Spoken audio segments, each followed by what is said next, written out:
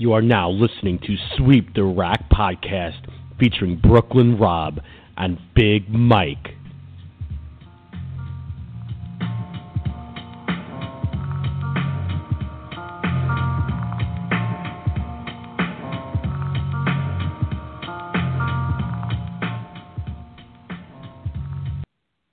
Rob, what's good, homie?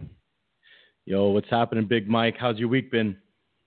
All right, man. I gotta say that Shook Ones beat always gets me vibing when we do that intro. But yeah, my week was good, man. Kind of uneventful. I had my first daddy-daughter dance on Friday, and let me tell you, that was quite an experience. Probably about 200 elementary school age girls running around screaming, dancing the entire time in a room full of dads who didn't know each other and had nothing to do. So yeah, it was quite an experience. I'll definitely be back again the next year. But to all you dads out there, man, God bless us for all we do for our daughters, right? The things you do for love. But how about you, Rob? What's good? Yo, man, just another week. Threw my back out on Sunday, lifting some heavy weights, and been doing a little bit of recovery. Rob, I know you like to get it in, but I didn't know you like to get it in like that. I mean, you got to watch yourself, man. We're getting old. We're getting up there. I know. It's getting real old. I feel super old now talking about how I threw my back out. A quick funny story, 2 minutes. I was in a Monday morning meeting in my office, and my back cramped up on me in the middle of the meeting, and I yelled, "Fuck my life," as loud as I could during the meeting. So yeah, that's nice. That's it's always my good. Monday. Yeah, so that's how my Monday morning started. Today. So yeah. So other than that, there's a lot of chatter on social media. I don't know if a lot of people have been paying attention, but got a pretty good article out there written by Jeff Riggles for 11 Frame. So you people out there on social media, Twitter, Facebook, check it out. It's a great article talking about our podcast and a lot of other media outlets too that have been doing good work out there with the sport of bowling. Yeah, big shout to Jeff for doing that for us and getting us that exposure. And it is a good article. If you want to know some of our background and a little bit more of where we come from and what our experience is in the bowling world, definitely check that out. But big shout to him for helping us out. And listen, everybody out there should subscribe to his blog as well, because he is definitely one of the leaders in bowling news, etc. So, Rob, your week's about to get better. And I think all of our listeners' weeks are about to get better because, Rob, we've had some good guests up to this point, we really have, and we've kind of been above our pay grade in terms of the guests we've had. But boy, we're really going above our pay grade tonight. I got to say, we haven't had any future Hall of Famers on as of yet that are lock, stock, and barrel for the Hall of Fame, but we have one tonight, Rob. We do. Veteran of the tour. Can't wait to hear some of his stories about his life on the Pro Tour, his early days as an amateur, just a real funny dude too. I spent some time with him at the World Series, beating him on Madden. So maybe we'll talk a little bit about that. So, ladies and gentlemen, tonight as our guest, we have none other than future Hall of Famer Tommy Jones. Tommy, are you there with us? I'm here, guys. I don't quite remember the beating at Madden, but whatever Rob wants to say. Welcome, man. We appreciate you coming on. No problem. Thanks for having me, guys. Yeah, absolutely. So just to give our listeners some of your background, 18 PBA titles total, 2 majors, the 2005-2006 U.S. Open, 63rd U.S. Open at none other than Brunswick Zone, Carolier Lanes, and the 2007 PBA Tournament of Champions. You were also the PBA Player of the Year in 2005-2006 and the PBA Rookie of the Year in 2001-2002, one of the few players in PBA history to win both of those.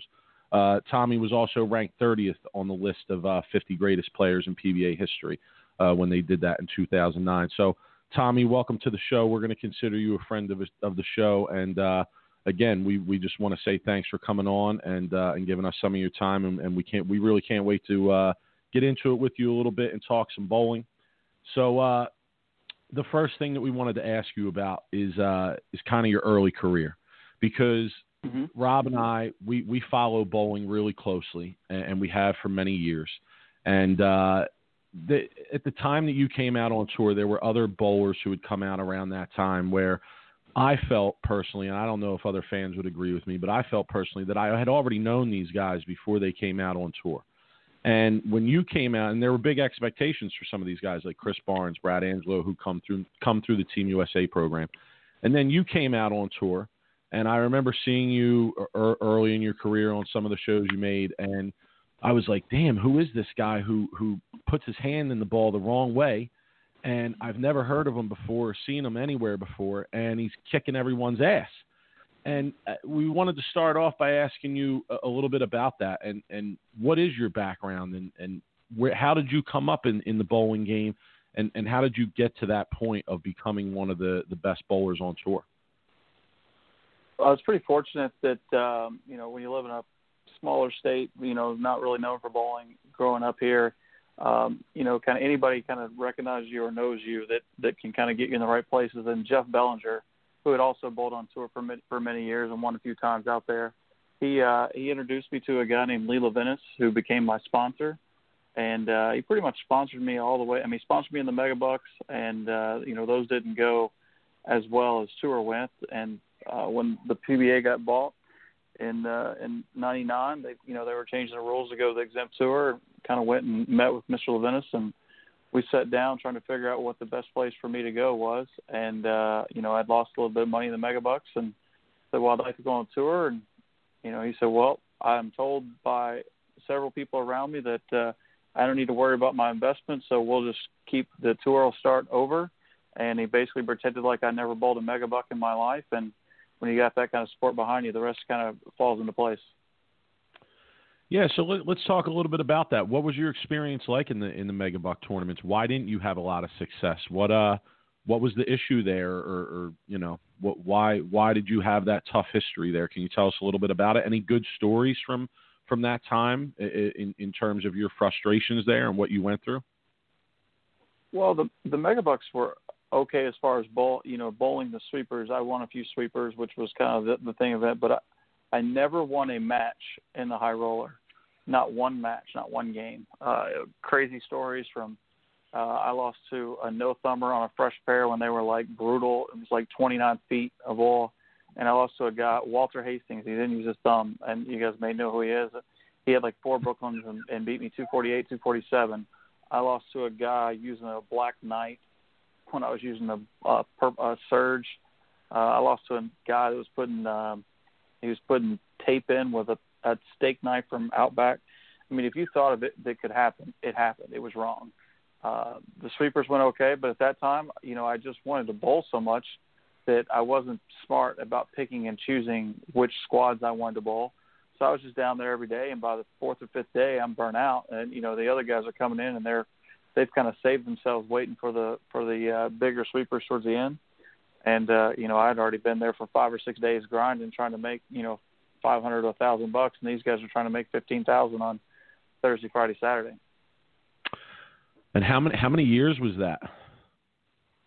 I bowled my first high roller in '98, and I went on tour in 2000. So I had 2 pretty painful years of bowling. The $1,100 entry fee, and then they added the re-entry. It was just it was novelty. Obviously the mini eliminator was okay, or the eliminator, because it was a cut half the field. So I did okay in that event, and the super hoinky. But the high roller, which is where most of the money was just, it wasn't so good for me.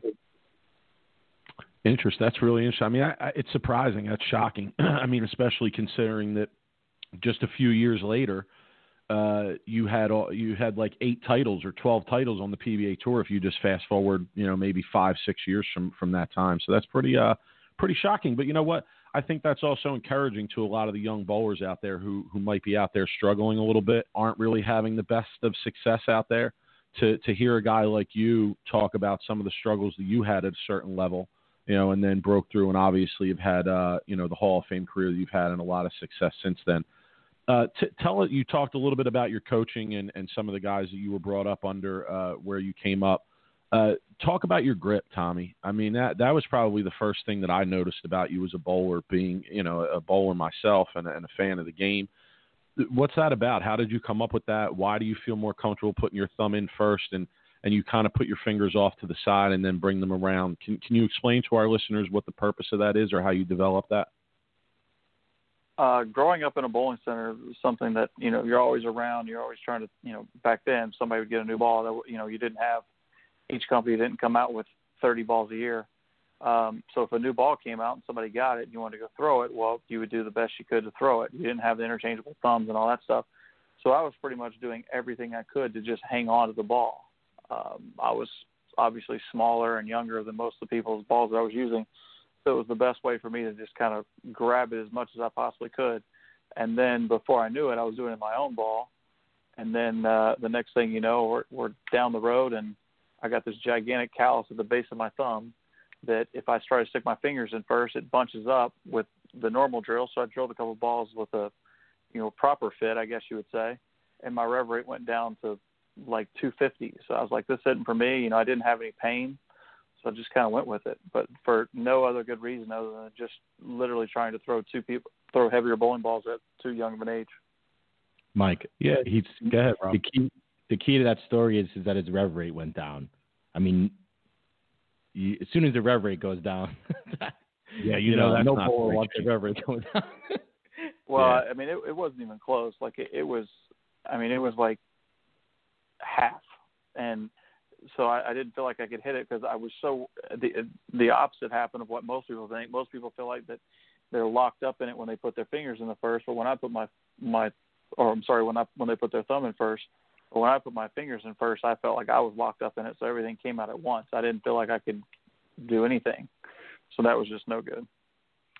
Yeah, Rob, I find it interesting though, just how in the bowling community you have all these little pockets, and you have different people who are trying different things, and sometimes players stumble on something that might be considered odd, but works for them, and they go with it, and they have a lot of success.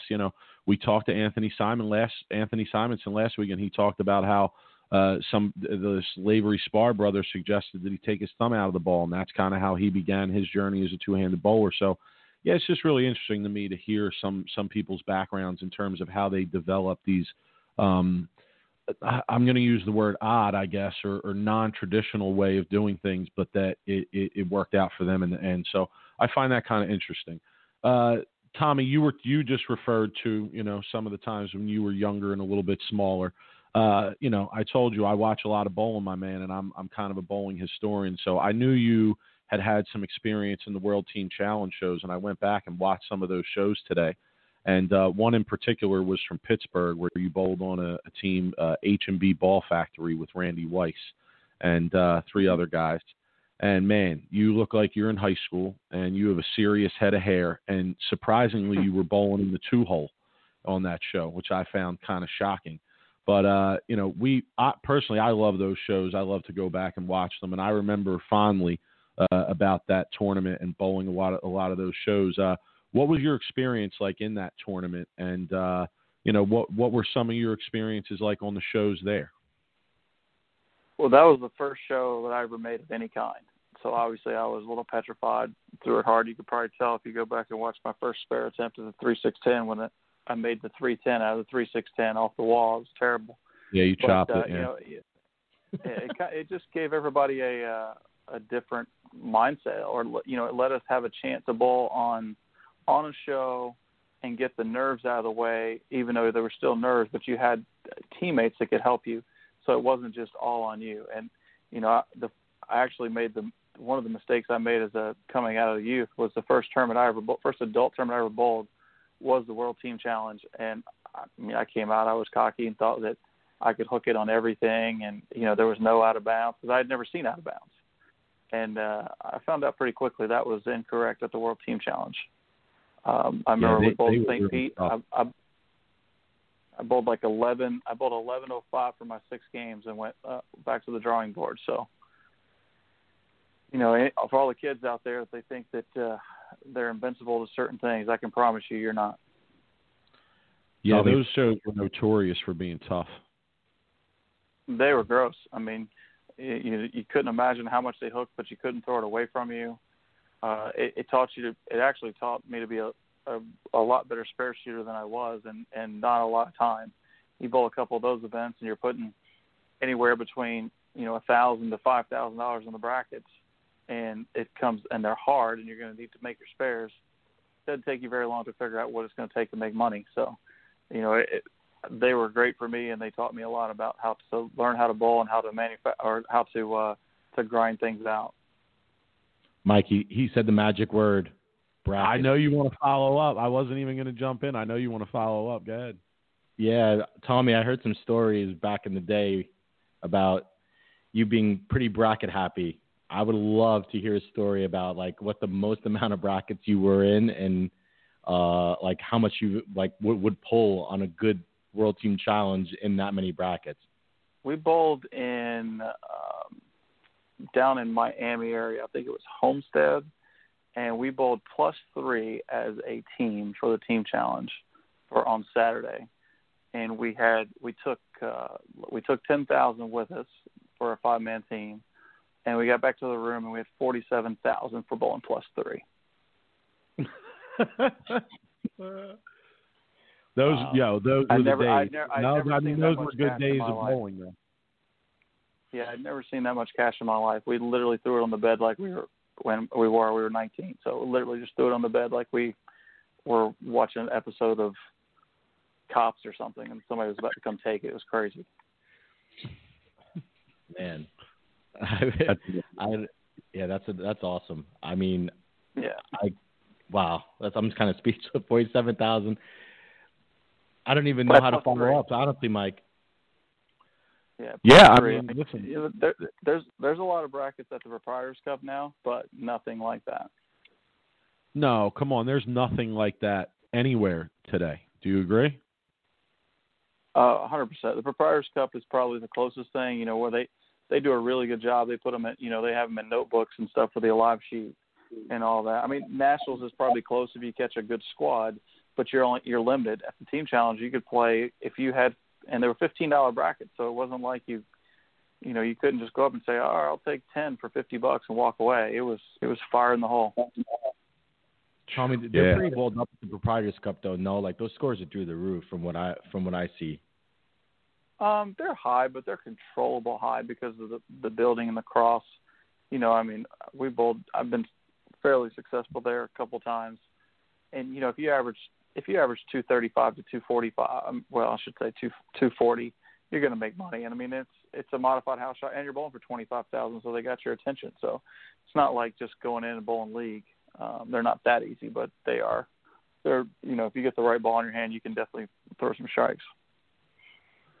Yeah, that's amazing. That's a great story. I mean, it's sad a little bit that there's no outlets like that in bowling, or they're that much harder to find these days. Because although the Team Challenge was one outlet for action like that, there were other outlets for action like that, you know, across the country really at that time. I mean, you think about the Super Hoinky, and you had New Year's Day in New Jersey, and some of the Mega Buck events. So.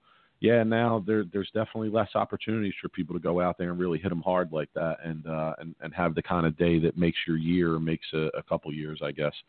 But Tommy, go ahead, Rob. Especially the national guys, they're so limited right now, the tour players, on what they can and can't bowl, that if the Team Challenge was brought back, they'd probably ban them from that because they're quote unquote pros. So I mean, it's an uphill battle as a well-known pro now. Yeah, bowling. Yeah, and a lot of guys aren't used to putting up $12,000 before they go bowl either.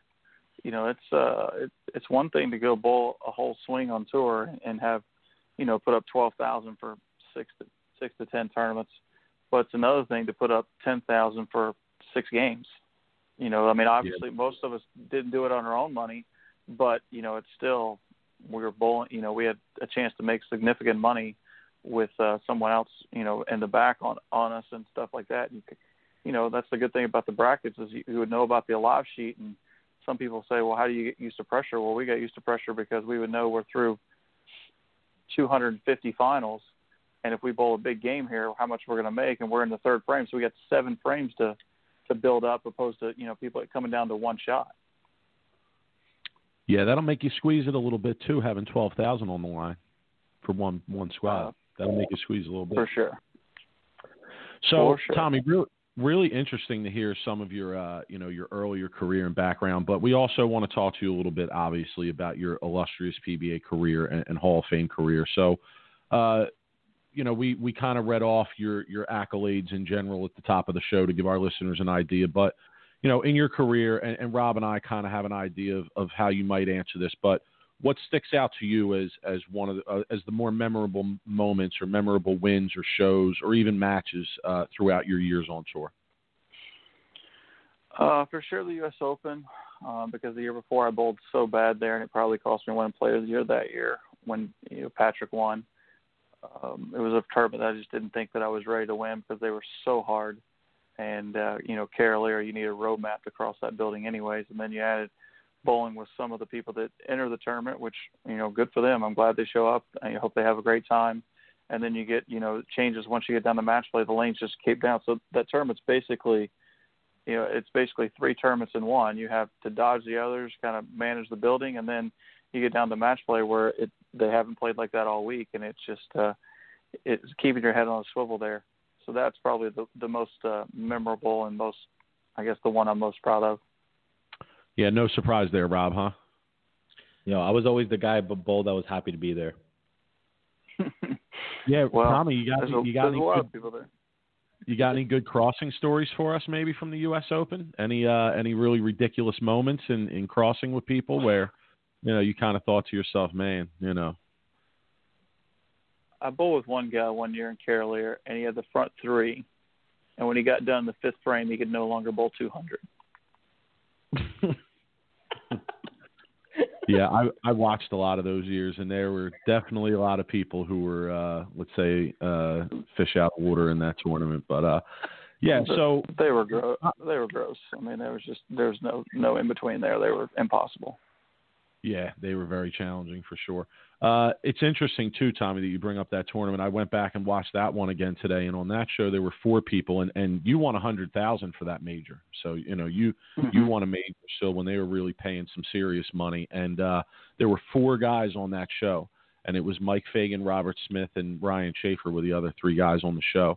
And when I went back and I watched that one when we knew we were having you on, I just found it really interesting that out of those 4 guys, you're really the only one who is still out there competing at a really high level, and is a threat to win on a regular basis. So I thought that said a lot about your career and about how you've kind of adapted over the years and still stayed in the mix to win every week. Well, you definitely have a lot of support. I was very fortunate to get with Ebonite when I first signed and first went on tour. So, I've had them behind me the whole time, where a couple of the other guys, Robert kind of went back and forth. He had an injury, and then you had Fagan, who was a Storm guy. Then he signed with Track, and he basically didn't have from the very beginning. And then obviously Fagan's a super smart guy and went to school, and he's just doing stuff that he likes to do in accounting and all that stuff now. But I think it says a lot that if you get with a company early on and you can stick with them, they're willing to give you help, when you need it, and keep you in the game longer, and always try to help you adapt to what's going on and provide you with the things you need to continue to be successful.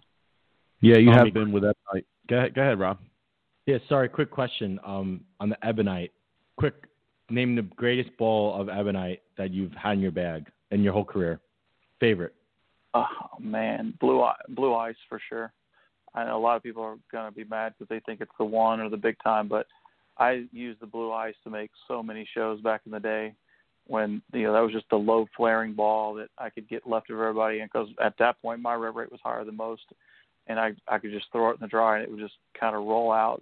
I used that ball so much. I don't have any laying around of any ones that I bowled tournaments with or anything. I know it would never hook, but I just wish I still had one just to look at it. Man, I was wrong. I thought you were going to guess the one. I swear I thought that would have been been you. Yeah.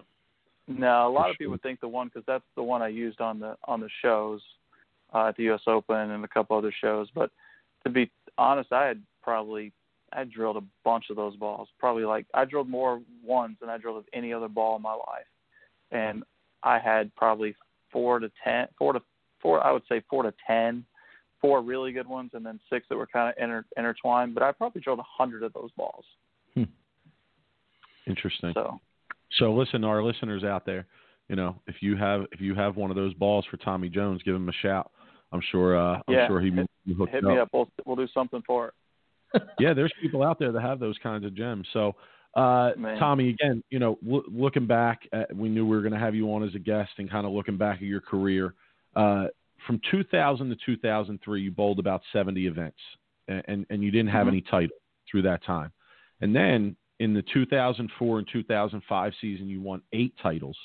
And if you take that out to the 2006-2007 season, that number goes up to 12 in those 4 years.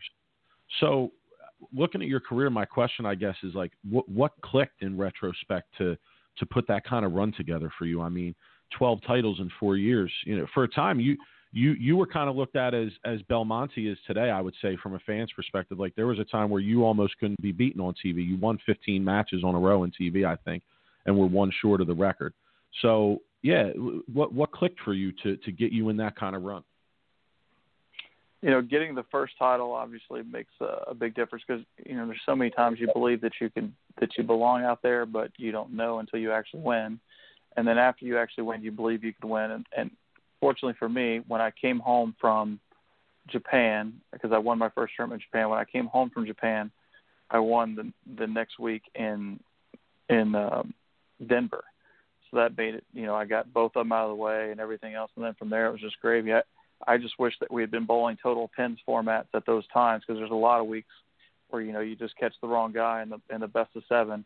I mean, Walter got me a few times. Just he'd move out there playing 5 and literally just pound my face like I didn't know what was going on. But if we'd been bowling total pins, I mean, I probably would have made a lot more shows. It doesn't necessarily mean that I would have won more, because obviously it would have been a little different on the shows with the bracket. But I felt like maybe I could have made a lot more shows if we would have been bowling total pins events with the round robin. That was it. Just winning and just knowing that you can win. I mean, in Japan, I was very fortunate in the semifinal match. I was bowling Leto, who was already a Hall of Famer and somebody that I grew up looking up to. And I had 27 in the third, and he bowled 213. I found a way to win that game.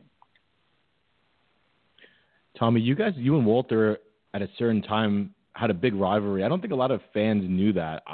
Every time I used to come watch like you guys bowl, I used to always see you and Walter going head to head. Would you say that was fair, that you and Walter had a pretty big rivalry?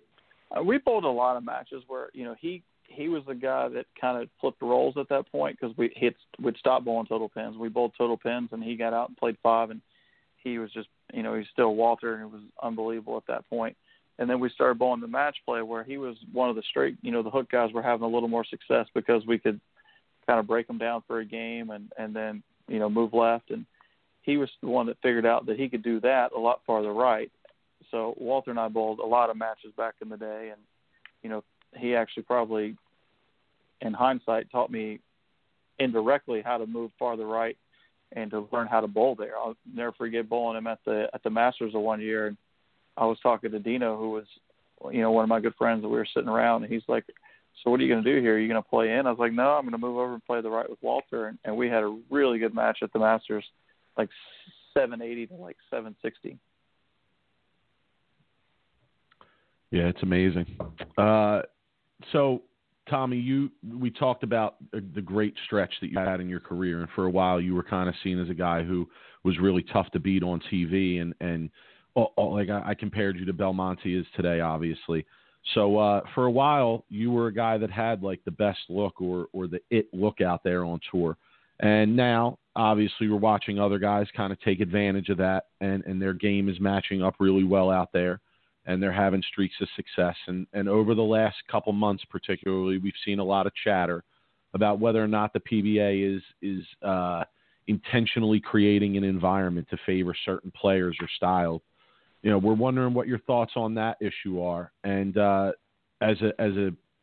another part of that question, felt guys looked at you, or you knew guys looked at you as, the PBA is catering to him. We're just wondering what your perspective on this issue is, and whether you went through that a little bit in your period of dominance. I don't think there's any question that at that point in my life that people thought that the PBA was trying to make it where I made shows. So we were bowling on the name patterns. The same thing happens now. We continue to bowl on name patterns, and it's the same every week. We bowl on different, or we bowl on the same length in the same bowling centers, and certain guys just continue to bowl good in those centers.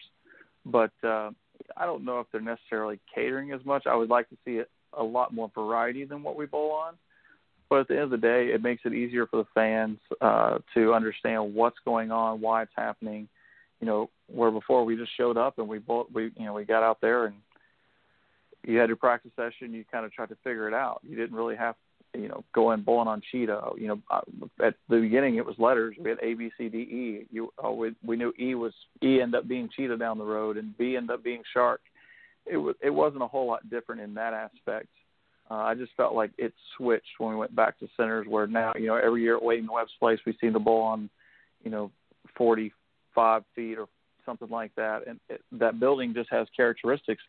And I don't know if there's any way, if Belmo stays healthy, that he doesn't lead that tournament if we bowl on that for the next 4 or 5 years. And that's nothing against Belmo, because he pretty much leads on everything, but he can lead for fun there, just with the characteristics of the center, because they hook in the front, the pins fly around, and it's whoever can get it back from the farthest left. Well, that's him. So I would like to see a little bit of that change. Is it fair to say then that it would be you'd like to see that as you go to the same places, that the patterns are varied a little bit more in those individual locations from year to year? 100%. I would love to bowl on, something a lot shorter there and see what happens. And, I like I said, I don't think it would make any difference as far as the Belmo aspect goes, because he's by far the best that I've ever seen, probably the best that, who knows what's going to happen 30 years from now. But I don't know if there's anybody that has even been close with the things that Walter's done, talking to some of the older guys like Norm and Walter and Parker, and asking them what this guy's doing. Is that what Walter used to? And they're like, no, this is unheard of. I mean, and you just see it. I mean, his focus and how good he is, and it's pretty impressive to watch. Disappointing when you're sitting there bowling against him to be like, I really have to bowl unbelievable this week to stay within hundreds of pins. It's crazy. Rob, what do you think? I mean, I agree with Tommy in the fact that they do need to. I would love to see more variety on the patterns that they put out on tour. I feel like it's definitely more volume. I would love to see more volume, at least on the front part of the lanes. Maybe, go even try some maybe drastic patterns. Maybe go to 50 feet. Maybe go to 28 feet. More flat patterns. Tommy, what do you think of them going to dual patterns every stop?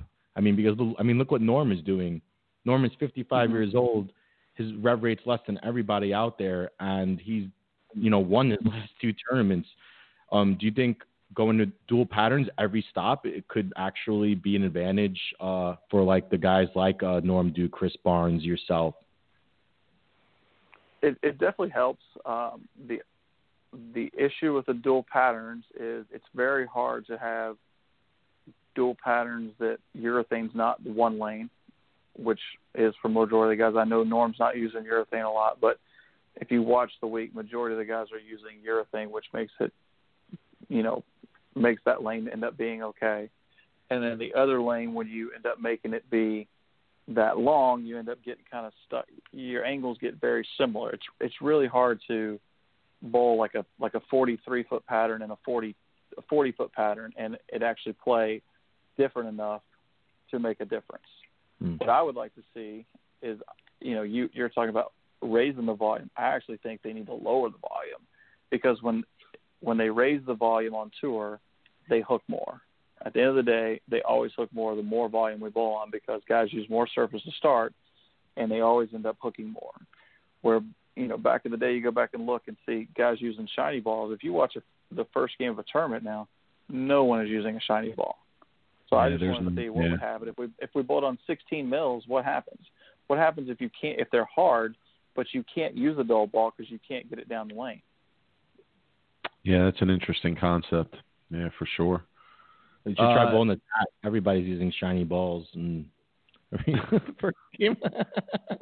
Yeah, no, it's the truth though. If you watch, there are no shiny balls going down the lanes. I mean, very few times do you see something shiny going down the lane. Not at the beginning, Tommy, for sure. You can't. Yeah, go ahead. Yeah, no, go ahead, finish up. No, I mean at the beginning it's always surface, and everybody's just because it slows the ball down, it slows down the change of direction. Where when I first went on tour and we bowled the qualifying, you couldn't get those balls down the lane. If you had surface on it, it just wouldn't clear the front. So everybody had to use shiny balls, and then you had to do the tricks with your hand to make it slow down the back part of the lane. Where now, people use urethane when they're hard, but you can't use urethane if there's no volume because it hooks so early. That's just something I would like to see. I know they're the PBA is doing a lot right now with the Fox thing, so I'm glad that the way everything's going. But it's just something I would like to see change and be a little different. Yeah, it's a really interesting answer. Thanks for that. Tommy, we know that off the lanes, you're into golf. How's your golf game, man? It's non-existent right now. It's rained so much here in South Carolina. I got home and everything's underwater. So, and whenever I've been home, we've either had cold weather, rain, or we even had snow a couple of times. So golf is pretty much out right now. So hopefully when we get home from the Masters, there'll be some golf in the future. I guess the traveling is no good for the golf game either. The with as much as you guys have been traveling around as of late. Yeah, I got home Thursday because I decided just to leave after I had a terrible block in Jonesboro and drove home. But I hadn't been home since January 4th, so it's a pretty long trip. Yeah, definitely.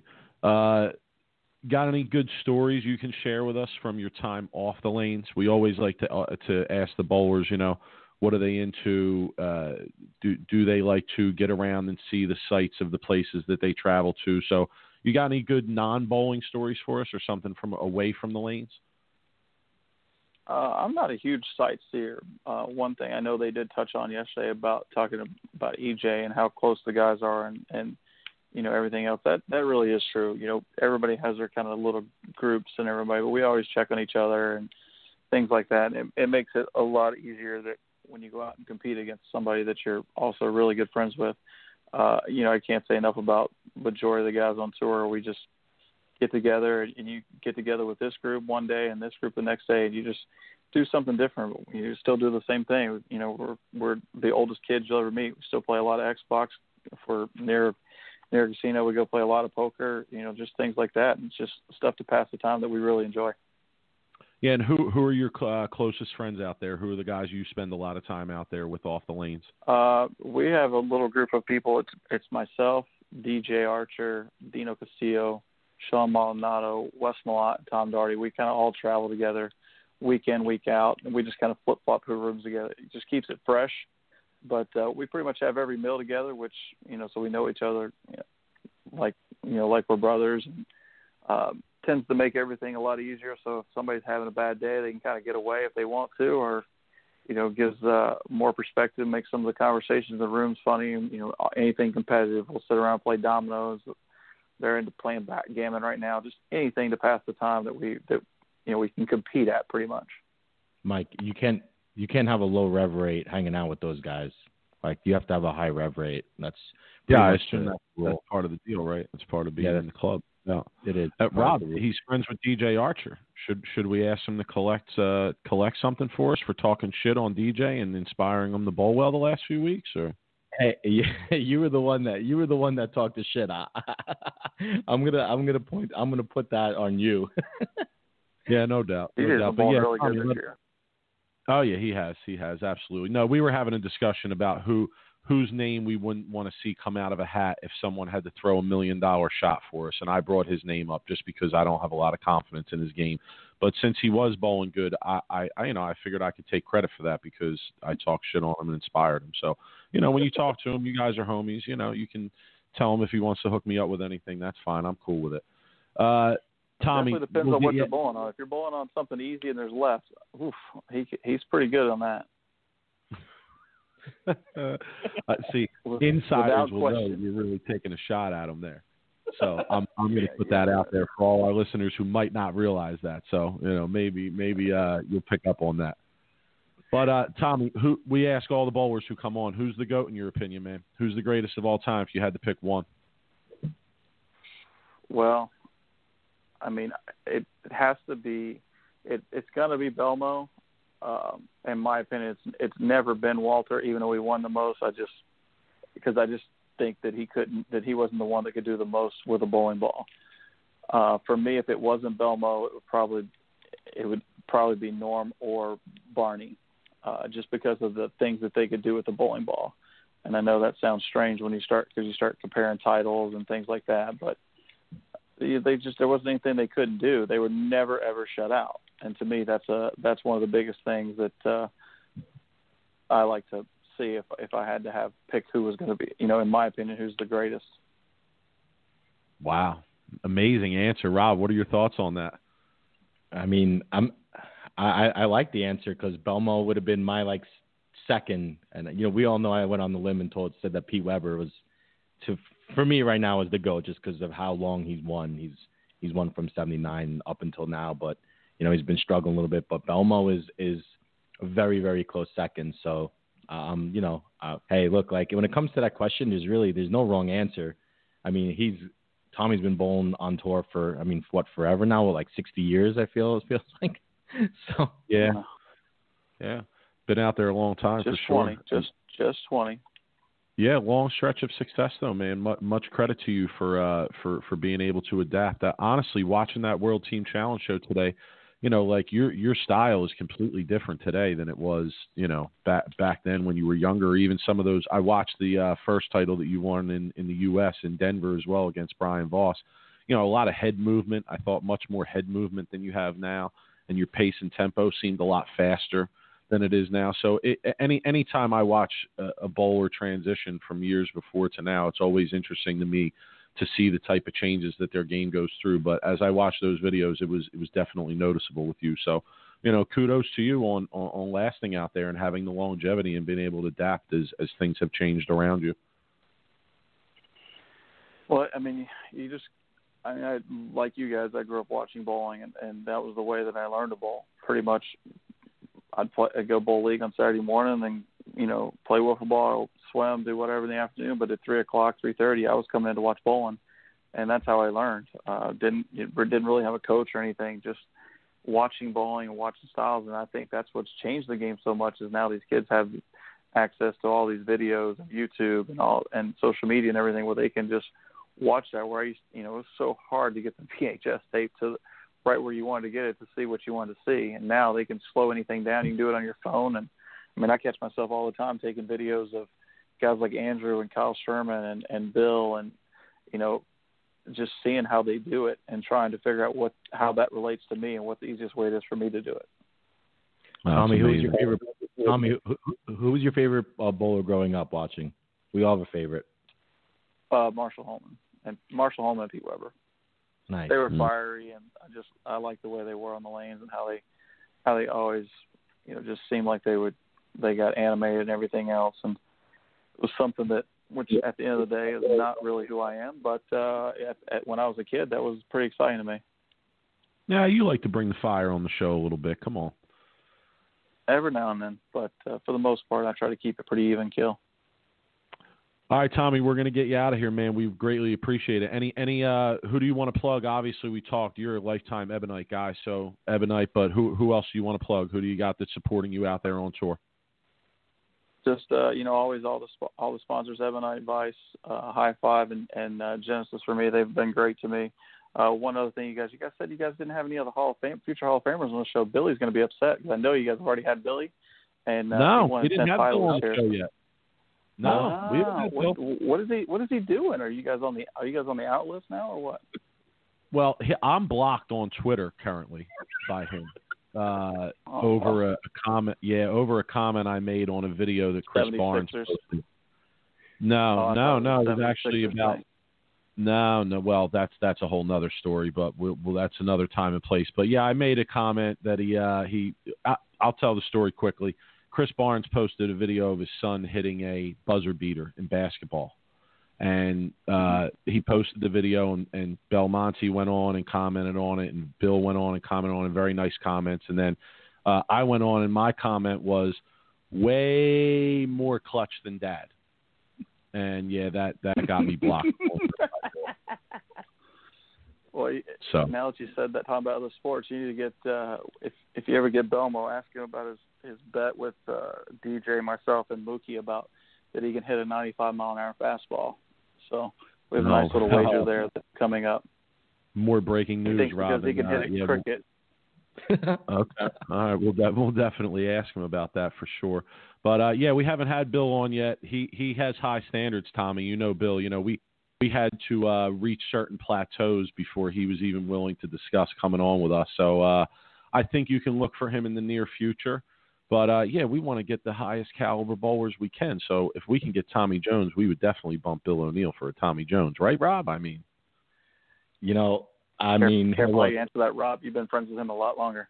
I know. Yeah, I'm gonna plead the fifth here. So I'm gonna. I think we should get a debate one week and have like Bill, myself, Barney, and Belmo on. We'll just have a debate one week and we'll just make the show an hour and we'll just have a good time.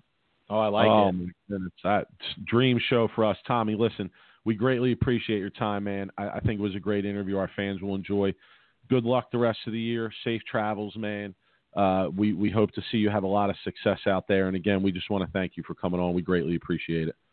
Good, Tommy. All right, Jen. Sounds good. Talk to you soon. All right, Thanks, man. Take it easy. Rob. That was a great interview. Man, people drop gems, Rob. People drop gems. I mean, see, this is why we wanted to do this show, because I think the longer format of discussion with these guys and giving them some time to talk, you really get some gems. What do you want to go over there? What struck you in that interview? I wish I was bowling the World Team Challenge and had a decent look in that squad that they bowled and was in $20,000 in brackets. I guess that would be my. Could you imagine if it would have been like that when somebody like Bill that we're good friends with was at their height of amateur bowling? I mean, if we could have been running them up like that, making that kind of money. Yeah, I guess one of his points was the fact that you have to put up 12,000. Now I don't know about you, but even with my peak of the high rollers and in bowling in Brooklyn, I don't think my sponsor would have ever put up $12,000 like on anything. So, that's I'm talking a lot of money. But I guess one of my other, point or aspects or points that I took out of that interview was the fact of the variety of oil patterns that he wants to see more of that used on the PBA. I think that's a great point, especially when they go back to certain houses and, hey, look, valid point, right? You get a Belmonte who, just as an example, beats up the Wayne Webb house, and then they keep using the same pattern when they go back there. It's almost like a given that Belmonte is going to strike and going to lead. So I think that's a valid point, and I really feel like the PBA needs to sit back in the off season and take a look at the variety of patterns that they're using. Yeah, when he said that, and I found that to be a really interesting answer as well. I probably would have pointed out the same thing, but when he said that, I actually was thinking about several World Series. The World Series of Bowling is coming up next week, and I was thinking about several World Series of Bowlings where it just seemed like all the patterns played the same, played very similarly, no matter what was and it's just to me, it's just to the naked eye watching on Extra Frame then or Flow Bowling now, but. Yeah, very interesting answer there from him in terms of what he would like to see or how he thinks the lane conditions can influence who's going to have repeated success. I also found it really interesting that he felt there were guys that thought they were set up for him when he was dominating and really making shows on a regular basis. I found that really interesting as well, just that this isn't the first time that there's been that feeling for guys on tour that one person or one style or one way of throwing it is being favored. Well, Tommy was like the two-handed bowler before the two-handed bowler back in that stretch. He could outhook everybody, and it wasn't even close. So now, crazy to think about, now he's got these, two-handed and these high rev rate guys like E.J. Tackett, who now are younger and they have a higher rev rate than Tommy does. So I can't imagine in like 5 years, what's going to be next? Like three-handers. You know what I mean? It's just crazy to think about. Yeah, absolutely. All right, Rob. So moving on, another great interview. So we'll try and continue to provide the listeners with these opportunities to get some in-depth interviews and ask some of these questions to the top bowlers out there. But definitely another good one in the books for us. So, Rob, moving on, we had the PBA Jonesboro Open this week, kind of wrapping up I guess you could say a section of the tour this year, where there was a 4 or 5 weeks in a row now where they've been traveling from spot to spot and had some shows, live shows. They're going to take a break. The tour is actually off this week. There is a show being aired on Sunday. I think it's at 10 p.m. if I'm correct. It's going to be the World Bowling Tour Finals. So not a live show. This was a tape show. Actually, Anthony Simonson, who we interviewed last week, told us all, make sure we watch that show. We might see some things of interest on there. He said he wanted to clue us in. So that's going to be a tape show that they're airing next week. But this week kind of wrapped up this first leg of the PBA Tour, I guess you could say. And PBA Jonesboro Open. So let's talk about the show, Rob. Personally, I felt it was the worst show of the year in general. I just really didn't think it was that great of a show. What were your thoughts? I felt like it wasn't a great show. I felt like it just the matches kind of seemed like they were out already by like the 6th or 7th frame. I don't think there were any close matches, so I feel like that was a hurt on the show. I don't think, Mike, now correct me if I'm wrong, but I don't think any shot went to the 10th frame. Any match went to the 10th, correct?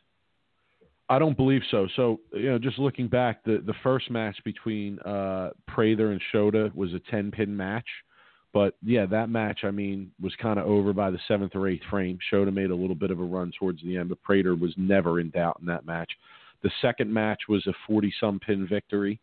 Third match was a 15-pin victory. But, again, really it didn't seem like that match came down to the 10th frame. And then the final match, obviously, was, blowout 212 to 164 in favor of Duke. So, what are your thoughts there?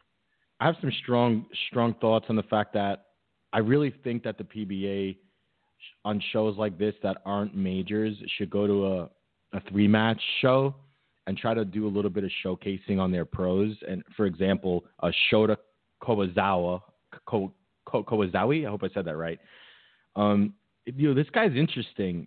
He's a 4-time JPBA Triple Crown winner, and he owns 17 JBA titles. This guy is like the Pete Weber of Japan.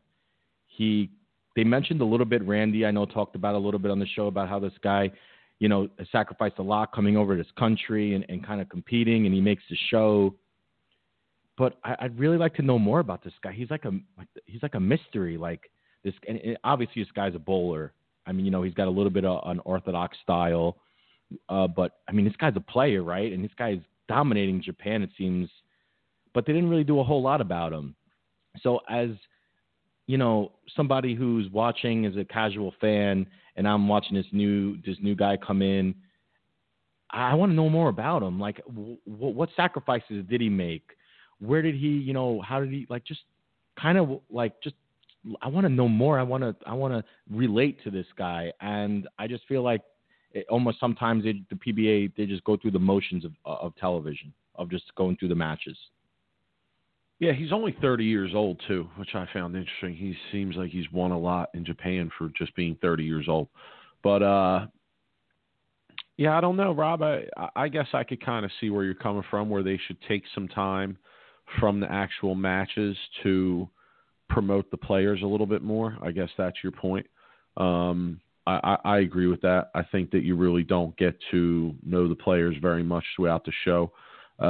What do you think about their efforts to try and do that somewhat through Flow Bowling?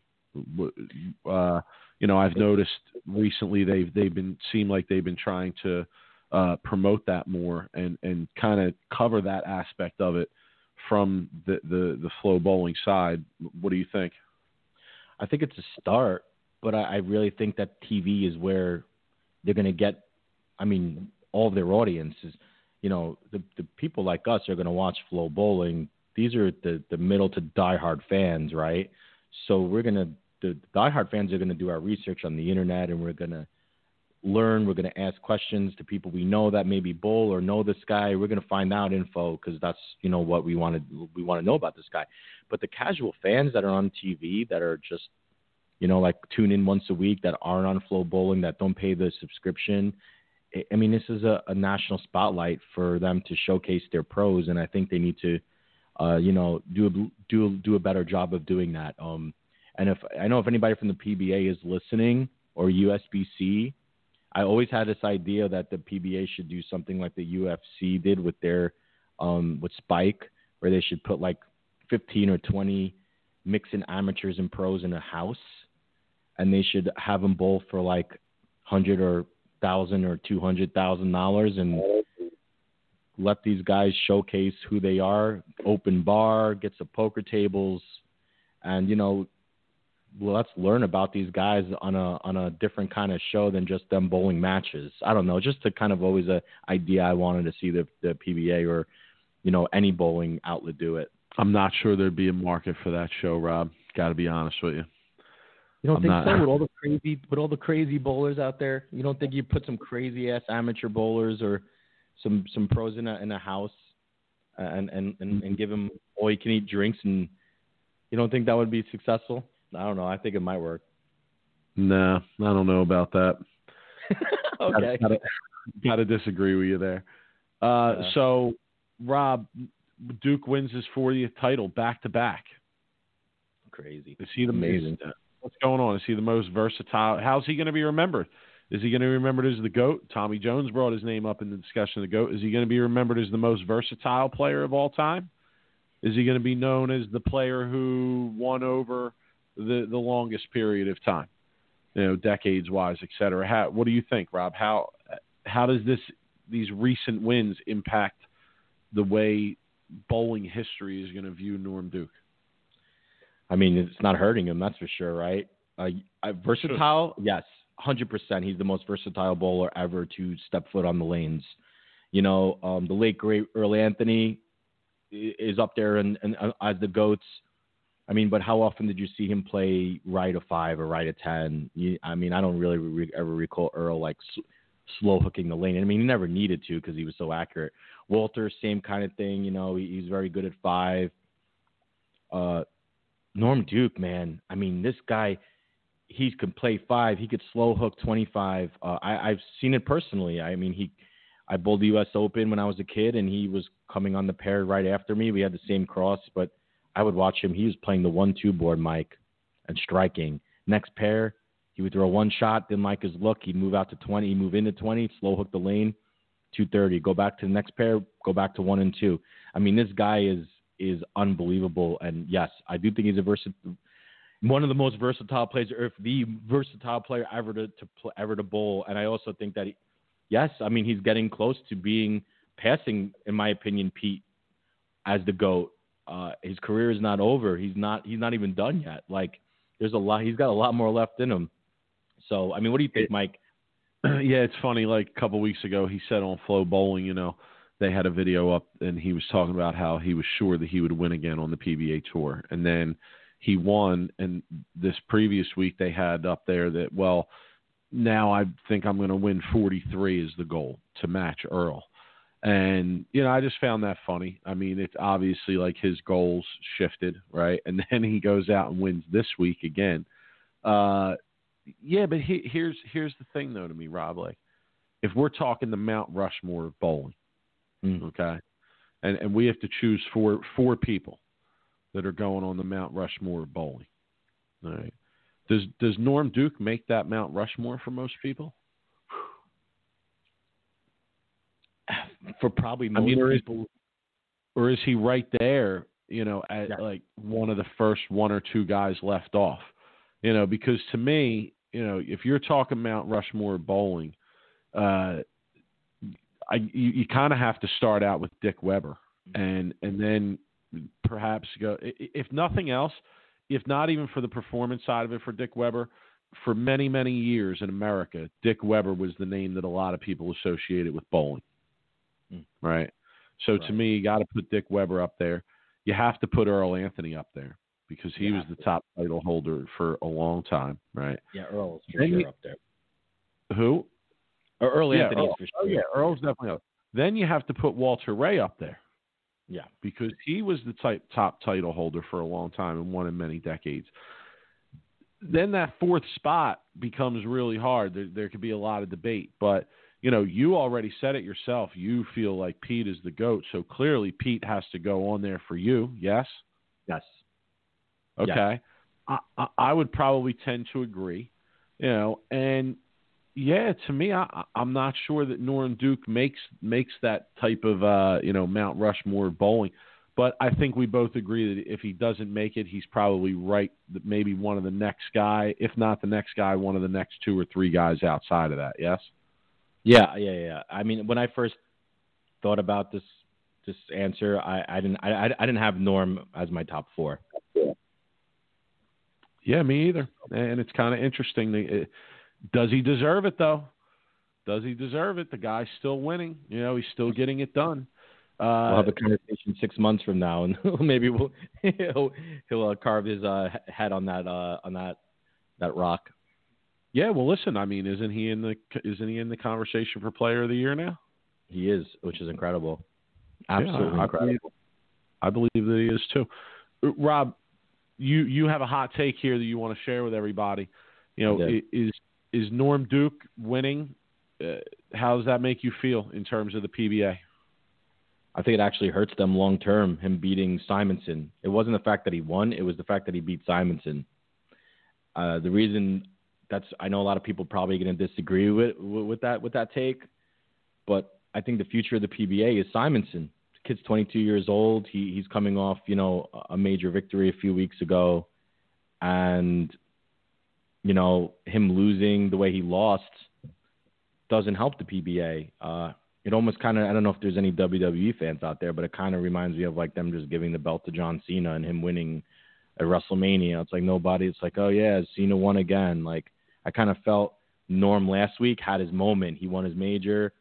It was a great victory. I loved it. And then him winning this week was kind of like, okay, you won your major. It was an awesome show, but let's almost like pass the torch now to the young guys, the Tackett's and the Simonsons.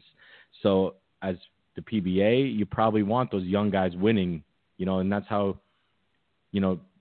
that's how fans stay interested, is when the young guys are winning. And, and I just kind of felt like it might have hurt the PBA a little bit. I don't know what your take on that, Mike, is, but I'm going to agree with you. I'm going to agree with you, but I'm going to come from a different perspective a little bit. So I kind of do agree that you don't. And listen, I'm not hating on Norm Duke. We're all Norm Duke fans, right? Like, yeah, love he's one of the greatest ever. But for the position that the PBA is in right now, I'm not sure it's the best look to have a 55-year-old guy as one of the guys who's in the running for, your Player of the Year award, so to speak. Like we just said, if you voted today, he would definitely be one of the top guys, if not the top guy. And yeah, I just don't think it's a real good look. They're at a point where they just switched over to Fox, and I feel like they're trying to generate new viewership. And I don't know a ton about marketing, but I know that the most coveted viewership is like that 18 to 40 range or something around there.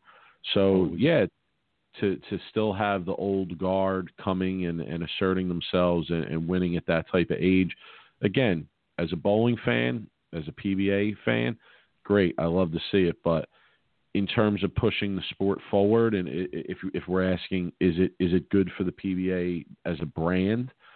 I'm not so sure that it's that great. But the other thing that I find interesting, Rob, is, you've had all this kind of bitching and moaning over the last few weeks about the lane conditions. And, we talked a lot about it on the show, and we've been involved in some discussions on social media. But, come on, look at what this guy's doing. Look at how this guy's getting it done. So how can this guy be getting it done? And, other guys are insinuating that it's impossible to get it done against the current competition, given this current set of circumstances. Norm Duke is getting it done. I feel like anybody should be able to get it done out there. He's one of the oldest guys with the lowest rev rates, and he's getting it done out there. What do you think about that? I think that's what's probably helping him succeed. The dual patterns, it's not a coincidence that Norm won 2 titles on 2 dual pattern tournaments. I mean, with his versatility and how he can go straight without using urethane and go straight on the long patterns too. I mean, it was an advantage. Instead of, it's hard for a guy like a two-hander or even a guy with a high rev rate to play his angles in front of him on the left lane and then have to play his angles to the right with a urethane on the right lane. You're changing your shot every other lane. But Norm looked like he wasn't changing anything physically. He just was changing a little bit of his ball that he was throwing and the lines he was playing, but he physically didn't have to do a whole lot of changing in his approach. Yeah, I can see that. I can agree with that. You know, I definitely think that him being more versatile and the dual patterns probably played into it. But my point more so, Rob, is just that, listen, if he can figure out a way to get it done, most of these guys should be able to figure out a way to get it done. Right? That's mainly what I'm saying. If Duke can work it out and he can, stay with it and find a way to win again, most of these guys should be able to find a way to win. And he's not just finding a way to win. Now it seems like he's, competitive and somebody, again, that we have to watch regularly, to see whether he's going to be continuing his current hot streak. So, Rob, last thing to talk about from the show, I guess, is just we wanted to clarify, like, the baby shark dance is kind of like unacceptable on the show, right? Yeah, I can't do it. I mean, you even talked about it a few minutes ago about target audience. And this has bothered me all day. I don't know why, Mike, but it really did. Is everybody your hands. I can't do it.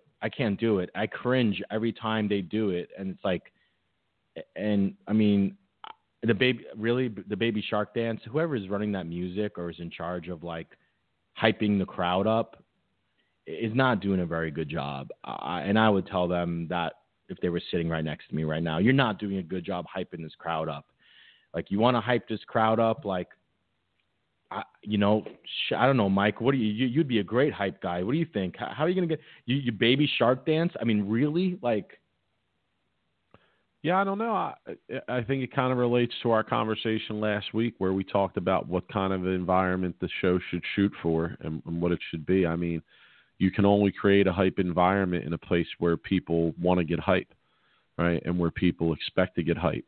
So I think it's kind of forced, and I think that's how it comes off. And I don't think it's that great. Personally, I don't really want to see that kind of forced hype environment on a PBA show. Like I said last week, I kind of want to see a more relaxed environment, more natural environment, I guess you could say, more action. Would you say like the league started? Would you say like the PBA league, like Maine? I mean, that's not a forced hype. No. All right, so I don't need all the costumes. I don't need all the pageantry and dancing down the lane and all that. I don't need all that. I don't, but I do like people generally standing around. I like, people with drinks in their hands as they're standing around. I like the kind of chatter going on between the frames in the crowd. I like that environment. I do. I think that, it's a good environment for bowling. It just works. And I told you, I think that bowling fans know when the time to get hype is and when isn't. You can't force a crowd to get hype in the beginning of a game when you really don't know how the game is going to play out. Look at yesterday. A lot of those matches, they were out. The matches were done halfway through the match. And you talked about it earlier where you'd like to see them cut the matches down.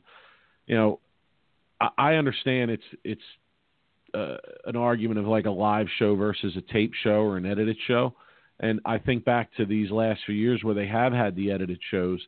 And, yeah, to me, what they should have been doing at that point is they should have been editing the shows to where if a match was out, then you weren't going to see much of that match, and they would use that time to talk more about the players as opposed to cutting a match from the show and using that extra time.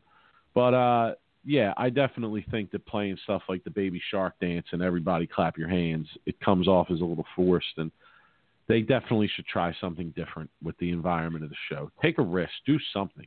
I mean, just don't same old. Like, that's what I feel like it is. I feel like it's the same old, like, all right, well, this is what we do. You know, we come in and we play music. We get people to clap. Yeah, it's like going through the motions, Mike. Like, they just kind of went through the same motions. And my last point on this is, you know, I mean, go to like an NBA game or an NFL game and see what they do in between timeouts. And, you know, I'm not saying you get the dog with the Frisbee out in the lanes by any means, but, you know, play House of Pain, jump around. I mean, play some Rocky music. I don't know. Play some.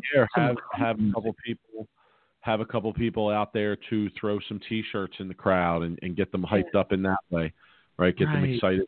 I mean, you could even bring in some of the bowling ball companies and do some giveaways like that. I mean, I'm sure fans would love that if they were giving away products during the show, you know, to the fans that are there. So, listen, we could come up with ideas all night about how to improve it, right, and how to do it better.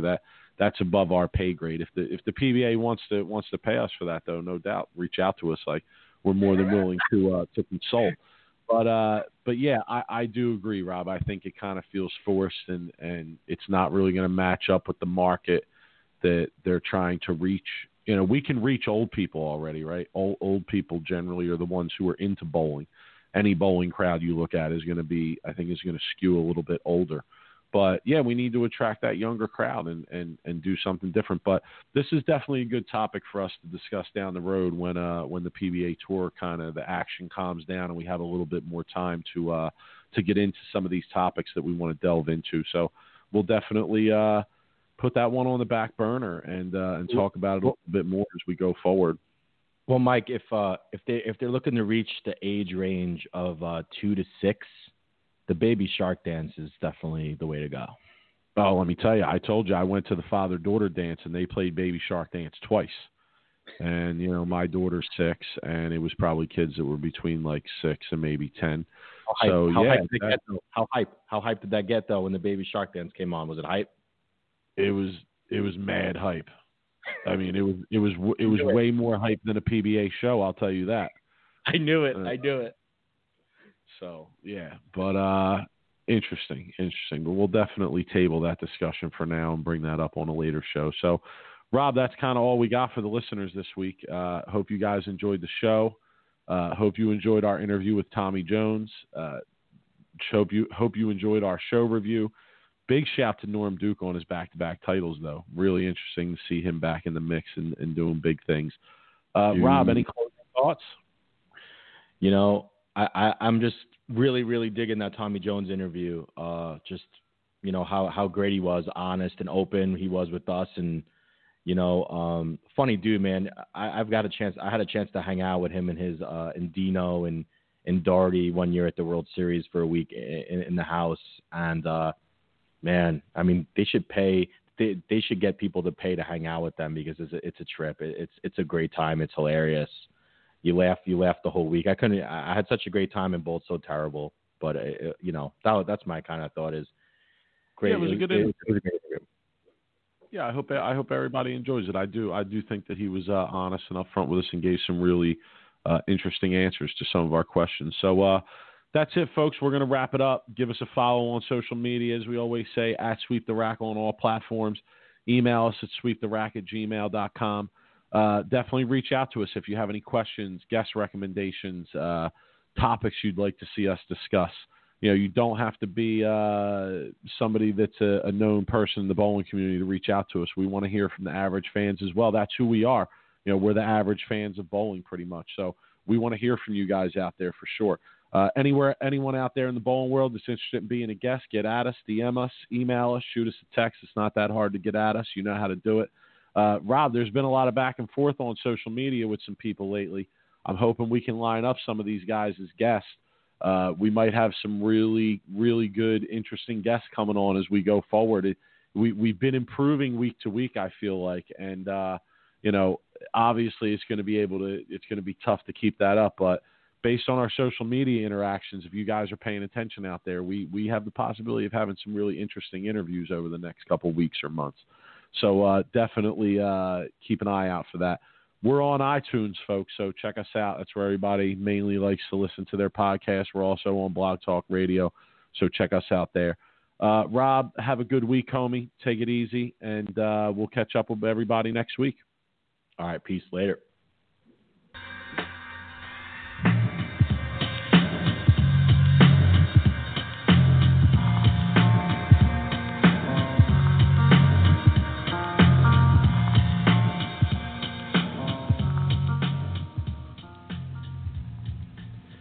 You are now listening to Sweep the...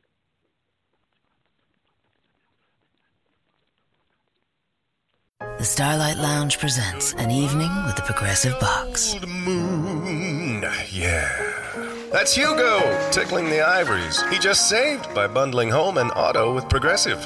Gonna finally buy a ring for that gal of yours, Hugo? Send her my condolences. Hi-oh! This next one's for you two. There's a burglar in my heart. Thank you. Progressive Casualty Insurance Company and Affiliates. Discounts not available in all states or situations. And now, an ad from Dad. All right, save money on car insurance when you bundle home and auto with Progressive. Can I take these off? All right. What is this? This looks good. Wow, that's well made. Where did you get this? I'm talking to you with the hair. Yeah, where did you get this? It's good stuff. That's solid. That's not veneer. That's solid stuff. Progressive can't save you from becoming your parents, but we can save you money when you bundle home and auto. Progressive Casualty Insurance Company, affiliates, and other insurers. Discounts not available in all states or situations.